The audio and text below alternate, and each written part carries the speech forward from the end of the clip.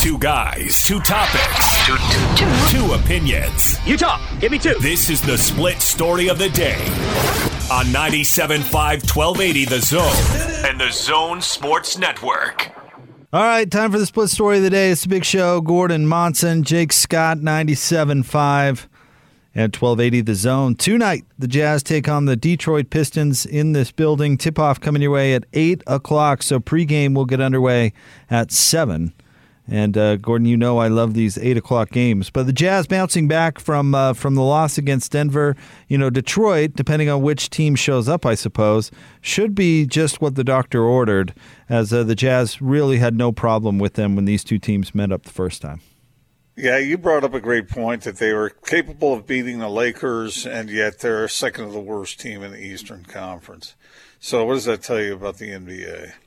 I mean, that anybody really can win on any night. So yeah, the Jazz have to go about their business and prepare for this. It's interesting that the Jazz are 15-5 and the Pistons are 5-15. How about that? Is that interesting? I don't know. It's you are what your record says you are, and so they are flipped one from another. That is true. But I would expect the Jazz. Okay, let me say it this way. With the way they came out against the Nuggets, that is what they have to prevent against. They cannot allow that to take root because that'll mess up a team in a hurry because of the very thing that you pointed out, Jake, that it doesn't matter who you play in the NBA. You got to be ready to go. Yep. And the Jazz, you know, they did a nice job against the Nuggets of sort of regaining some energy, but by then it was too late. And so I think the most interesting thing about this game, well, two things really. One is how will they come out? Will they be intense right from the get-go? And then can they sustain it? And I would expect them to be able to do that because they've been doing that so well. But when there's a little bump in the road after you've been so successful for so long, 11-game win streak, sometimes you can get knocked off a little bit out of your rhythm, and then you got to reorient yourself and move forward with it. That's one thing. Let me ask you this, Jake. That's one thing I've in sports. You've seen it in football games. You've seen it in basketball games over and over again, where one team will get some momentum, and then the other team can correct that.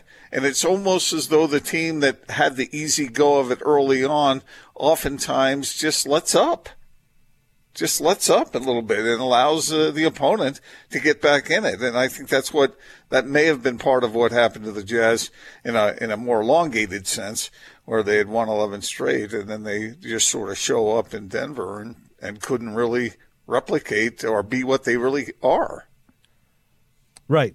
Yeah, and I think that's only natural for teams or even humans, if you want to look at it that way. But the good news is, if you're talking about, out of the game in the first quarter, I don't think Detroit really can do that to you because they don't really have players who are capable of that other than Jeremy Grant. But Blake Griffin is just not – he's just not Blake Griffin anymore. I know he played great against the Lakers and had 23 points, but that is by far his best game of the year. Second game of the year against Cleveland, he had 26. But, you look at what he did against Golden State in Detroit's most recent game, he had 5 points. So – He's a different player than he used to be. Beware of the former Jazz man, Derrick Rose, who had that great game against the Jazz when he was with, who was it, the T-Wolves? Is that right? Did you say former Jazz man? What trade was he a part of? He was a part of a – what trade was that?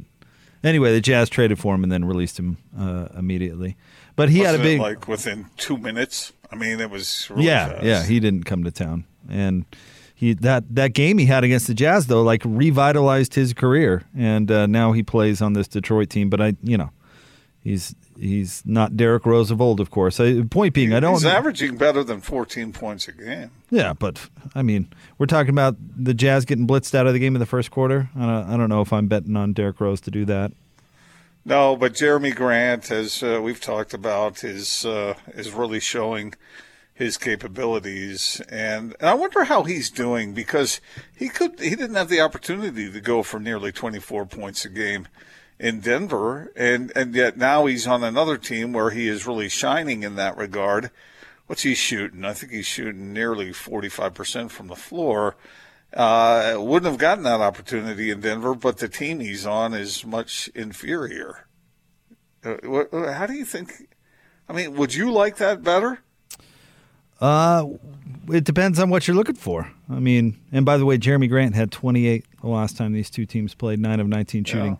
Yeah. But if you're a guy who's looking to prove himself in the NBA, and you want to get compensated, of course, financially, and you're trying to build your reputation, sometimes it pays to be the top dog, right?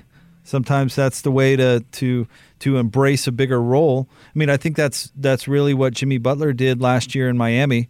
Now it's not going so well this year, obviously, but for a finals run, there was a need for a top guy. He said, "I can fill that role on a team that has a chance at the title," and look what he did. Not that Jeremy Grant's going to do that with Detroit, but I mean, to the opportunity to go out there and put up some numbers and prove that you're a big time player in the NBA, I could see why that's attractive to guys, especially at his age. He's 26, right? Exactly. You got plenty of time to ring chase at the end, man. Go out and establish who you are in this league and what your value is. And there are different roles on NBA teams, and not many players are capable of stepping into the big boy role. And that's what he's attempting to do.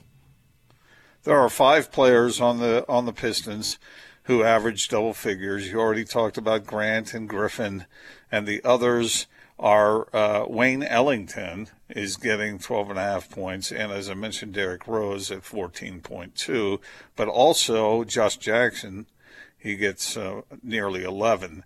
And then they have a bunch of guys who average about 9 points. And so, it's just one of those deals where if the Jazz come out and they do if they listen to Quinn Snyder and they play the way he wants them to, then they get a victory tonight. It's just that's what happens.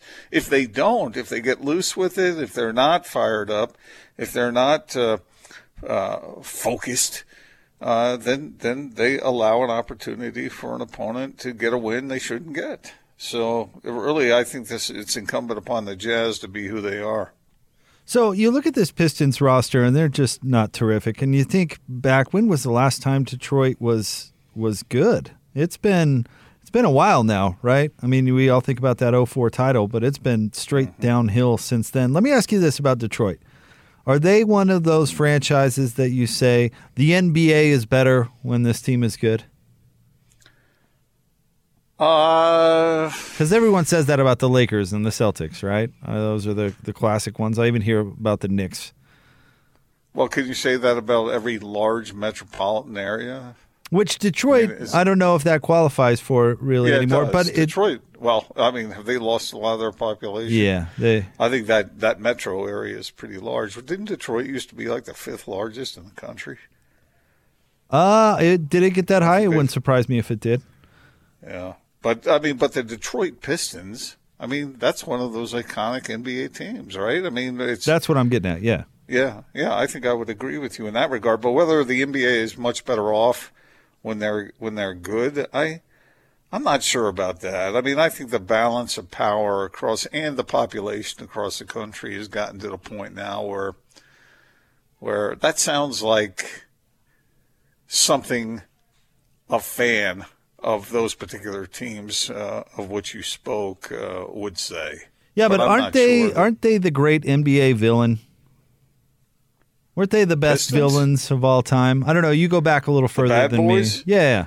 Yeah. I mean, yeah, they were. And even their 2004 title, they played that way, right? With Ben Wallace and Rasheed Wallace. I mean, they were kind of... Is it Chauncey Billups on that team? Yeah, like a physical, tough team. Rip Hamilton, Tayshaun Prince. They were a defensive... I mean, maybe they didn't have the bad boy reputation that they did before, but still that kind of hard-nosed team that you didn't want to play. I think that's true. And, of course, the Pistons were trying to knock off the Celtics and the Lakers during that time when the bad boys were roaming. And, they were easy to dislike, but they were also kind of a fresh face. Not that the franchise itself was new, but in some ways, my memory of the bad boys were Oh, that's kind of interesting. That's something different. I mean, I don't know very many basketball fans who loved Bill Laimbeer. He was the least popular player in the league for like a decade. Everybody hated the Pistons. What are you talking about? Robert Parrish just decked him during the playoffs that one year. He just had enough, and you usually didn't see that out of him. He was a little more silent a player, but he finally had enough of Bill Laimbeer and decided to dump him on the court. Listen, I'll tell you this. I bet Jazz fans weren't all that broken up when Karl Malone nearly split Isaiah Thomas's head in two. Yeah. What was the deal with Isaiah? Why was he so unpopular? Is it because he seemed disingenuous? He seemed kind of fake? Because he certainly was a great player. I'm not sure. I think that team as a whole, like I said, was a villain. I think the LeBron's Miami Heat teams were kind of villainous. Well, just because they seemed to have every opportunity. They were kind of the first of the super team kind of feel. You know, there was always the LeBron put it together, and everybody was grumpy about the way he left Cleveland. And, everybody, they were kind of, I thought they had a kind of villainous nature to them for a different reason than the Pistons, obviously. Well, I know one guy who hated the Pistons, one Michael Jordan. Oh, yeah. To me, that's personal. By the way, Detroit market size is now 14, according to Nielsen. Yeah, I wonder, do you have any way of knowing what they were like 10, 15, 20 years ago? Well, Google probably does. I'm guessing. Check 20 years ago. I'm thinking, well, maybe it was more than that. Maybe it was like 30 years ago. I think it was like the fourth or fifth largest metro area. But, that town has probably seen better days. So right now it's New York, Los Angeles, Chicago, the big three. It's been that way for a long time, right? Then Philly. Chicago used to be second. Right, the second city. Yep. Philly, then Dallas at 5, San Francisco, Oakland, San Jose at 6, D.C. 7, Houston 8, Boston 9, and Atlanta 10. Salt Lake, by the way, just if people are curious, 30, right in between San Diego and San Antonio. And is that the metropolitan area? It's the television the market itself. Okay, 30th. And give us the two that are just above and two that are below. That's what I was saying. 29 is San Diego and 31 is San Antonio. Kansas City, interestingly enough, is now 32. Wow. So Milwaukee 35, Cincinnati 37, Las Vegas 39. Maybe Salt Lake City should have an NFL team. Oklahoma City at 43. New Orleans at 50. I'm looking for the lowest NBA market. 51 Memphis. That might be it. Huh. All right. Well, I wonder what this area will look like. I wonder what those numbers will be. I wonder what this market size will be 25 years from now. Well, it's growing at an extreme rate, that's for sure. Yeah. This valley is going to be completely filled up, that's for sure. And